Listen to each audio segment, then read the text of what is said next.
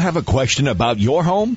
Call Ken the Contractor. I pulled up some carpet in my basement, and on the concrete floor there was linoleum put down, and the linoleum's coming up, but then the part that's underneath the linoleum where it was glued, how can I get that up? There are products that will release the adhesive, if you will. It's a solvent. In some cases, though, you're probably going to have to take a floor scraper, and it'll work a little quicker for you, but you're still going to take a lot of elbow grease. I wish I could tell you there was a real simple solution of just put something down and scrape it up with a shovel or something, but there's not that I know of. Do you have a question about your home, inside or out? Call Ken the Contractor. Hi, everybody, and welcome to another edition of Ken the Contractor. Ken Patterson is Ken the Contractor. A house is what you build. A home is what you make it. And every weekend at this time, Ken is here to help you deal with the questions that are important to today's homeowner. Have a question about your home, inside or out? Join us at 800-614-2975. That's 800-614-2975. I know this may be contrary to popular belief these days, but we may actually at some point in time see winter weather again. And Ken, a staple for many years for homeowners has been storm windows. But on one of our local shows recently, we got talking about this and got some calls from some of our listeners asking what I thought was a pretty simple and basic question. Do you still need storm windows, particularly in light of the new window products that are now available? And that's the reason that question was raised, I believe, and others do as well. If you live in a newer home, chances are pretty good that you have at least double pane insulated glass. Now, if you're in an older home and windows have not been replaced in it, then you're likely to still have the old single pane glass and nothing to stop that cold air from transferring from that glass on the inside. You're dealing with condensation in the winter months, and you just have a lot of other issues. But for those of you, let me start with this first by saying, if you have a double pane insulated window that is fairly new and it has decent qualities when it comes to air and water infiltration, then for the most part, you're probably in pretty good shape. Going out and buying expensive storm windows would not likely give you a decent rate of return on that. You may get some money back after 15 or 20 years, but it's not the kind of thing you're going to see pretty rapidly. So I'm not encouraging any of you to go out there immediately and start buying storm windows because you heard me talk about it on this show if you've got double or triple glazed glass.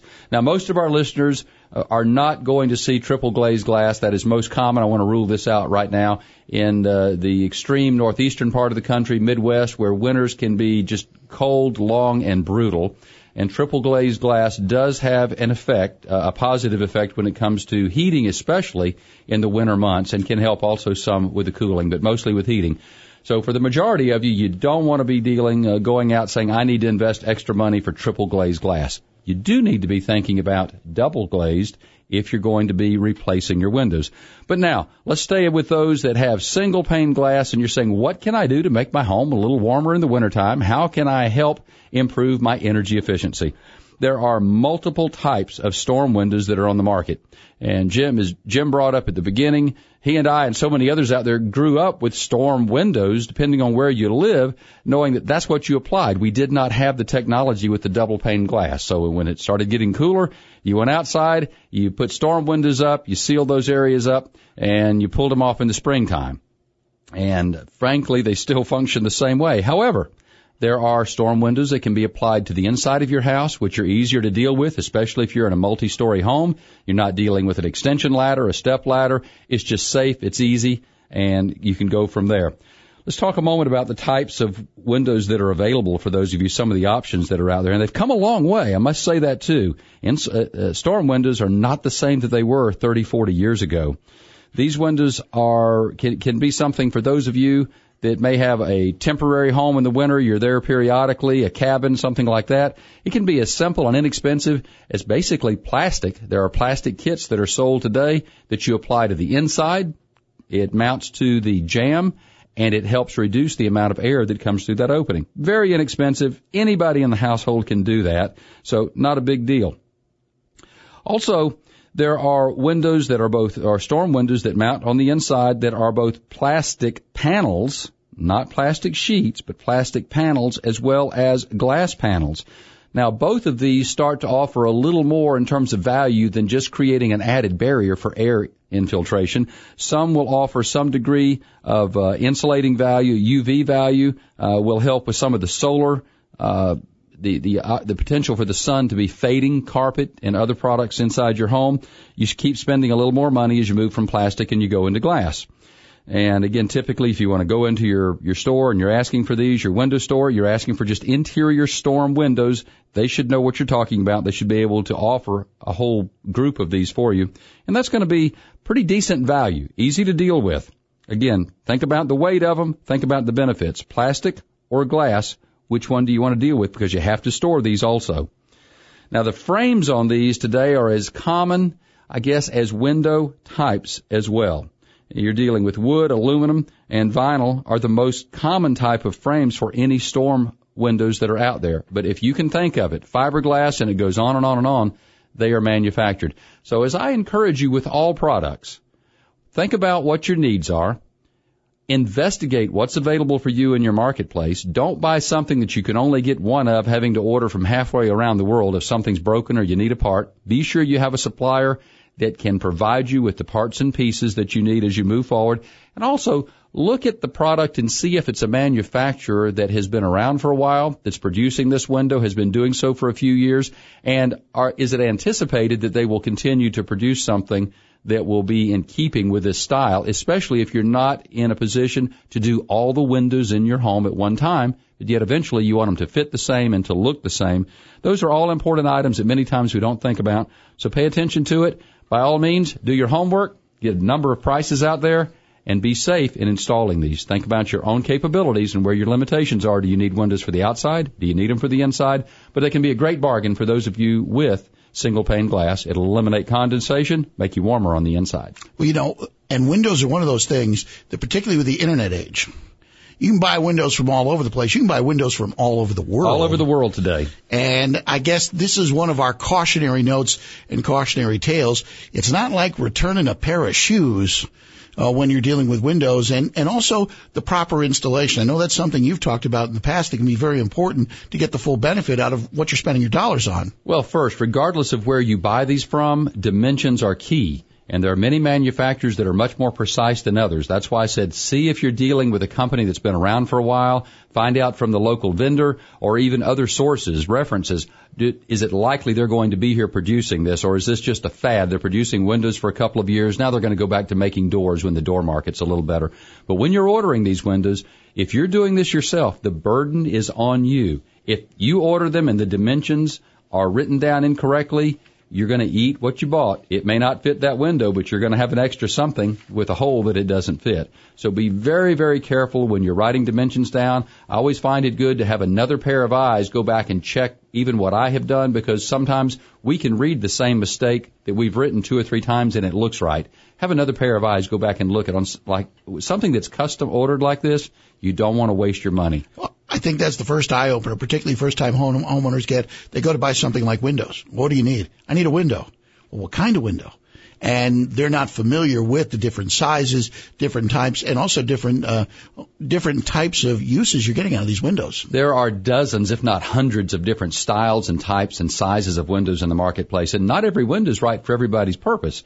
So there's so many things you have to go through. We've got information posted on my website, KenTheContractor.com. We're going to take a break, and we'll come right back. If you've got a question for Ken the Contractor, dial 800-614-2975.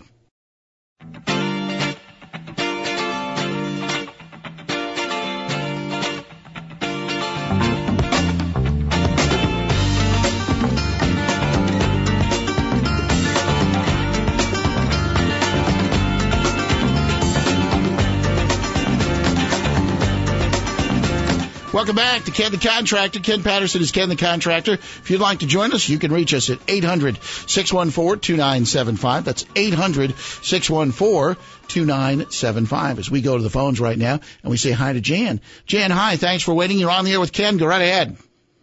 Yes. We bought a house that was built in 1959, and this house has a cistern in it that presently does not hold water. My husband went down into the cistern this summer and tried 2 different hydraulic concretes. Okay. Neither one seemed to hold or cement it so that it wouldn't continue to leak. The last one was a quick creak. which is supposed to be a water-stop cement. But we still lost water. And then there are other cracks above that water line that is right down at the very bottom. So we've got leakage from the very bottom. Then coming up the walls, there are cracks, and he patched them, but we have no way of knowing if that's a good cement or not because the water hasn't held. And also then there's a very soft feel to the concrete blocks. It feels like they must have put some kind of finish on it, and that has turned powdery. So if he touches that, it just kind of crumbles under his fingers. So the block or he could make a hole even in that, whatever that finish was that was put on top of the concrete blocks. And so we don't know what the next step should be. Is this your primary source of water? No, we're using it for our garden. Okay. Then, first, is it structurally sound? You're describing a large number of cracks to me. When I say that, are there any bulges within these walls? If he's been down inside it, does it appear that roots or earth shifting from the outside is compressing this? No, none of that. It's still smooth, and we haven't seen any of that at all. Okay. Now, if you've had no success with any of the waterproofing products, and it sounds like there are numerous cracks, and block over time, certainly this is totally block, I'm assuming from your comment, correct? We think so too. Okay. All right. And certainly being underground like that, it's going to react negatively over 50 years to just the forces, to the water, the minerals in the ground, also to earth movement. Everything that affects the structures, just like our home is affected by the elements over a period of time. If it appears to be structurally sound, and it's not your source of water, but you are using it to reclaim water from roof runoff, those type things for gardening and so forth, I commend you for doing that. But what I would be doing, rather than continue to drain this and trying to seal these cracks, I just look to put a liner in it. Again, if it's structurally sound. And I would go down to one of my swimming pool suppliers and look for a vinyl liner to go inside this and allow it to contain the water. Essentially, it's a big bladder. And that can easily be installed. It would be, to adhere to the sides of this and contain whatever roof runoff you need and keep pumping out of that for your gardening purposes. But you may find, certainly it's going to solve your problem, your maintenance of losing all the water you're trying to collect for gardening. And secondly, it cuts back on your maintenance time because that's just no fun. Right. But it sounds like you have too many cracks and too many issues for me to sit here and say with one company or another use water plug or this brand of hydraulic cement, and there's so many on the market and they do a good job, but the structure itself has to be sound. And if you've got a soft film on that, it may be that it just can't bond to anything like it's supposed to. But again, if it's structurally sound, a vinyl liner inside that will retain the water and allow you to pump water out of it. It just becomes a good reservoir for you. Okay. All right.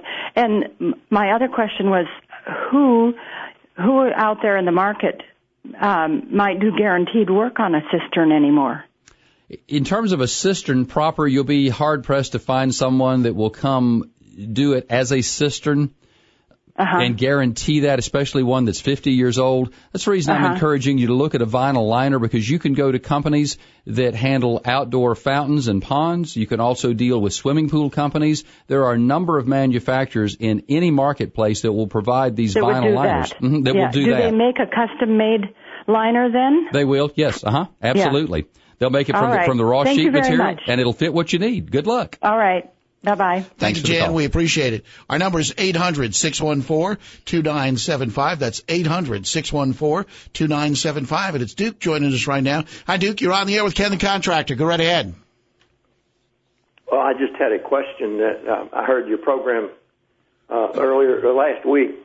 Talked about tankless water heaters, and I thought I understood that you said that you could use those even if you're using it like with electric as opposed to the gas that most people use. That is correct. They've been on the market for a number of years now. They are quite energy efficient. They've really been refined for electrical purposes as well as for gas users that are out there.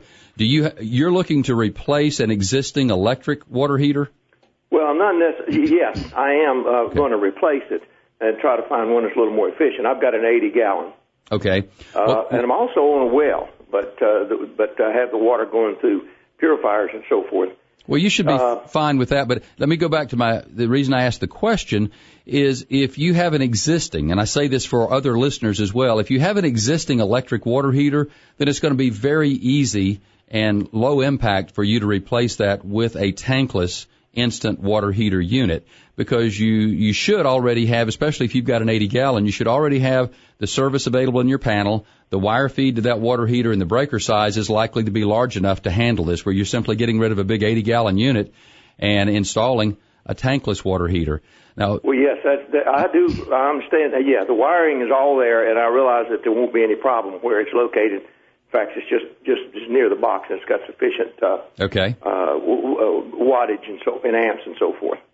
All right. Well, for you. This would be a good alternative, at least to investigate. I'm going to encourage you to do that since you have some interest. That's what I would like to know how I would go about investigating. All right. Well, first off, you need to be sure that the unit you purchased is sized for the number of plumbing fixtures in your house and the number of people that you have in your home. And I understand that. I have. It's a fairly large house, depending on how you look at it. About 3,600 feet. It's three full bathrooms. Okay. Now, of course, there's only two people living. Well, but for you, or you may sell the house at one day. You may decide you're going to have all kinds of neighbors and friends come live with you. You may need more hot water, but you don't want to. I hope that doesn't happen. That's possible. You don't want to undersize it, because the fact that you've got 80 gallons tells me that at least at some point there were a number of people there and you got a lot of plumbing fixture. Otherwise, you might have a 42 gallon or something along those lines. Well, we put that in there on purpose because the house is about 8 years old. We had built. So we put that on purpose to make sure we would have sufficient heated water if we needed. But I guess I'm asking this question: will one of these tankless provide enough of the hot water when you need it? For example, if two people might be taking a shower at the same time. I'll tell you what, Duke, we're coming up on a break, so we don't have to rush this. I'm going to ask you to hold, okay? We'll come back and we'll give Ken more than enough time to answer that, because I think that's a real key question. Yeah, it's very valid. When it comes with these tankless water heaters, are you actually going to save money, but will it also provide me with what I need? So we'll come back. Ken will answer that question for Duke, and also he's here to take your calls at 800-614-2975. That's the contact number for Ken the Contractor. You're listening to Ken the Contractor.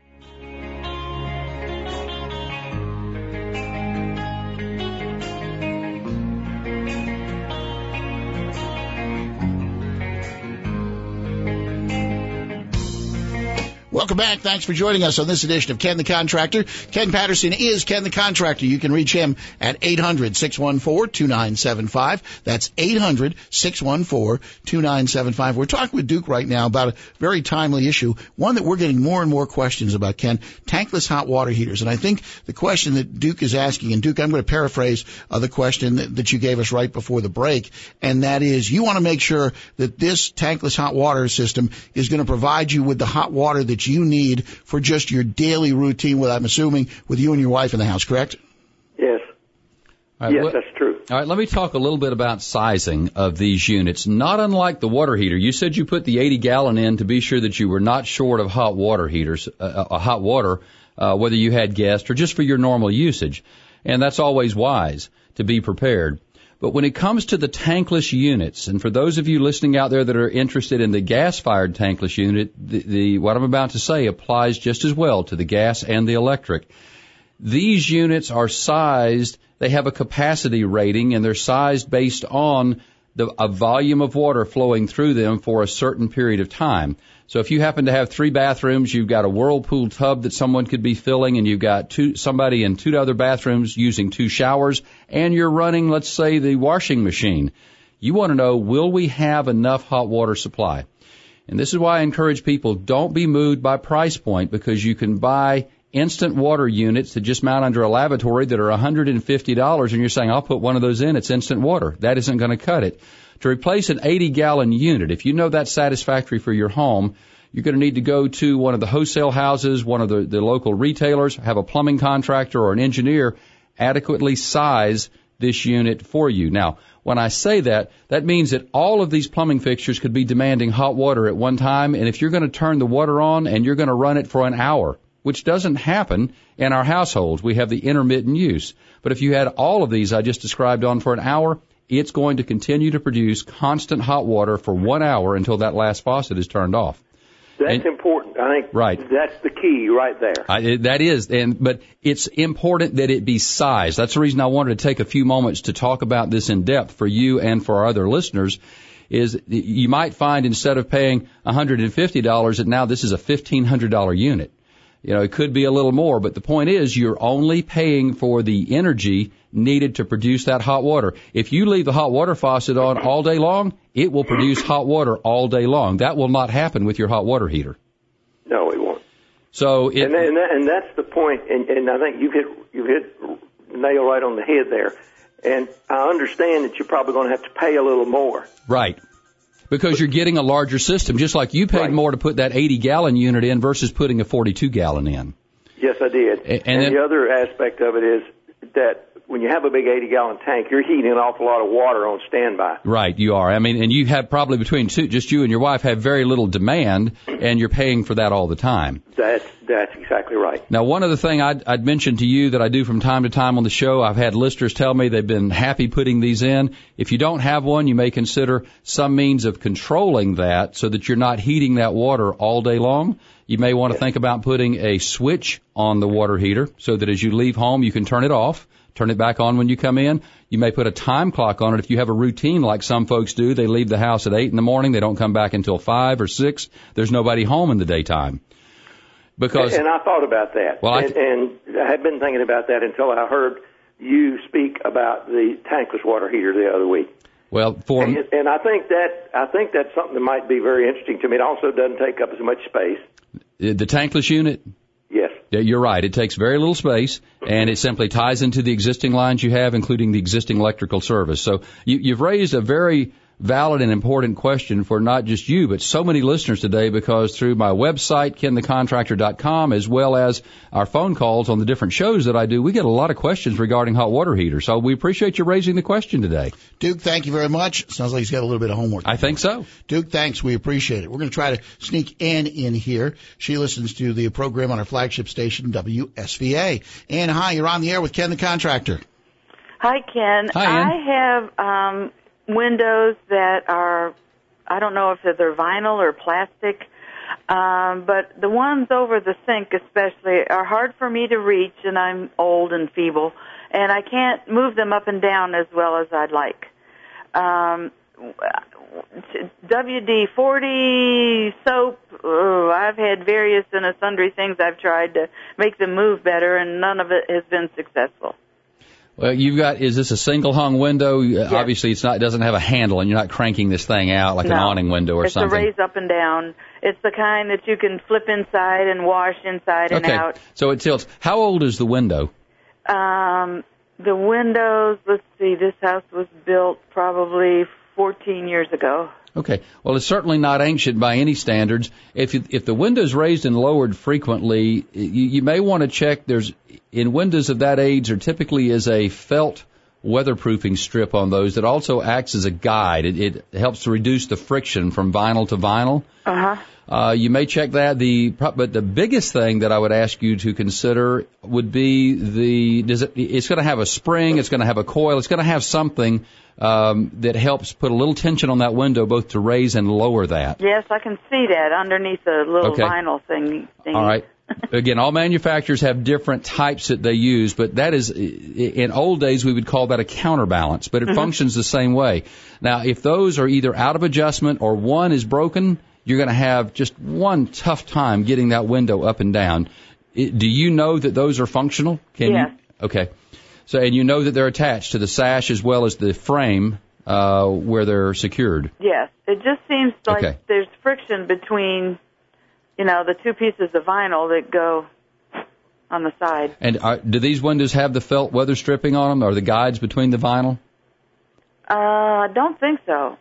Okay, well, maybe a style that was made without those. The newer ones tend to, both vinyl as well as felt on those. Mm-hmm.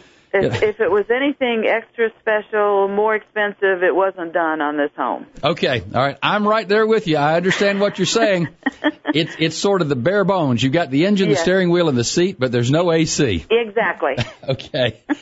Well, the other issue that I see happen, even with minimal aging on homes, is because of a little bit of movement in the wall or the stud adjacent to that. There's a little bit of warping or twisting, and it can put these windows in a bind. That is very difficult to deal with. When you moved into the house, assuming you were have been there for a number of years, was the window easier to operate?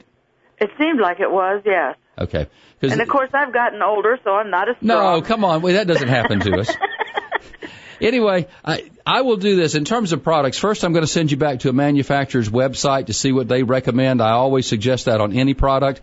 But I'll also do a little more research of things that may work for you, and I'll post that to my website, kenthecontractor.com. I appreciate your call today. Okay, thank you. Thanks. Bye. Thanks, Ann. And if you'd like to join us, you can. Don't forget, you can always reach Ken at 800-614-2975. That's 800-614-2975. And you can go to his website. As Ken just mentioned, it's kenthecontractor.com. While you're there, you'll find a whole bunch of information available on roofs, basements, windows, plumbing, siding, accessible living, energy efficiency, drywall and plaster, heating, masonry, and much, much more. And while you're also there, you can listen to podcasts of recent programs, or if you'd like to leave Ken an email question, you can do that all at one place on the web, all at kenthecontractor.com. Don't forget, though, if you do have a question, you can reach Ken anytime at 800-614-2975. Again, that contact number is 800-614-2975. We'll take a break and come right back.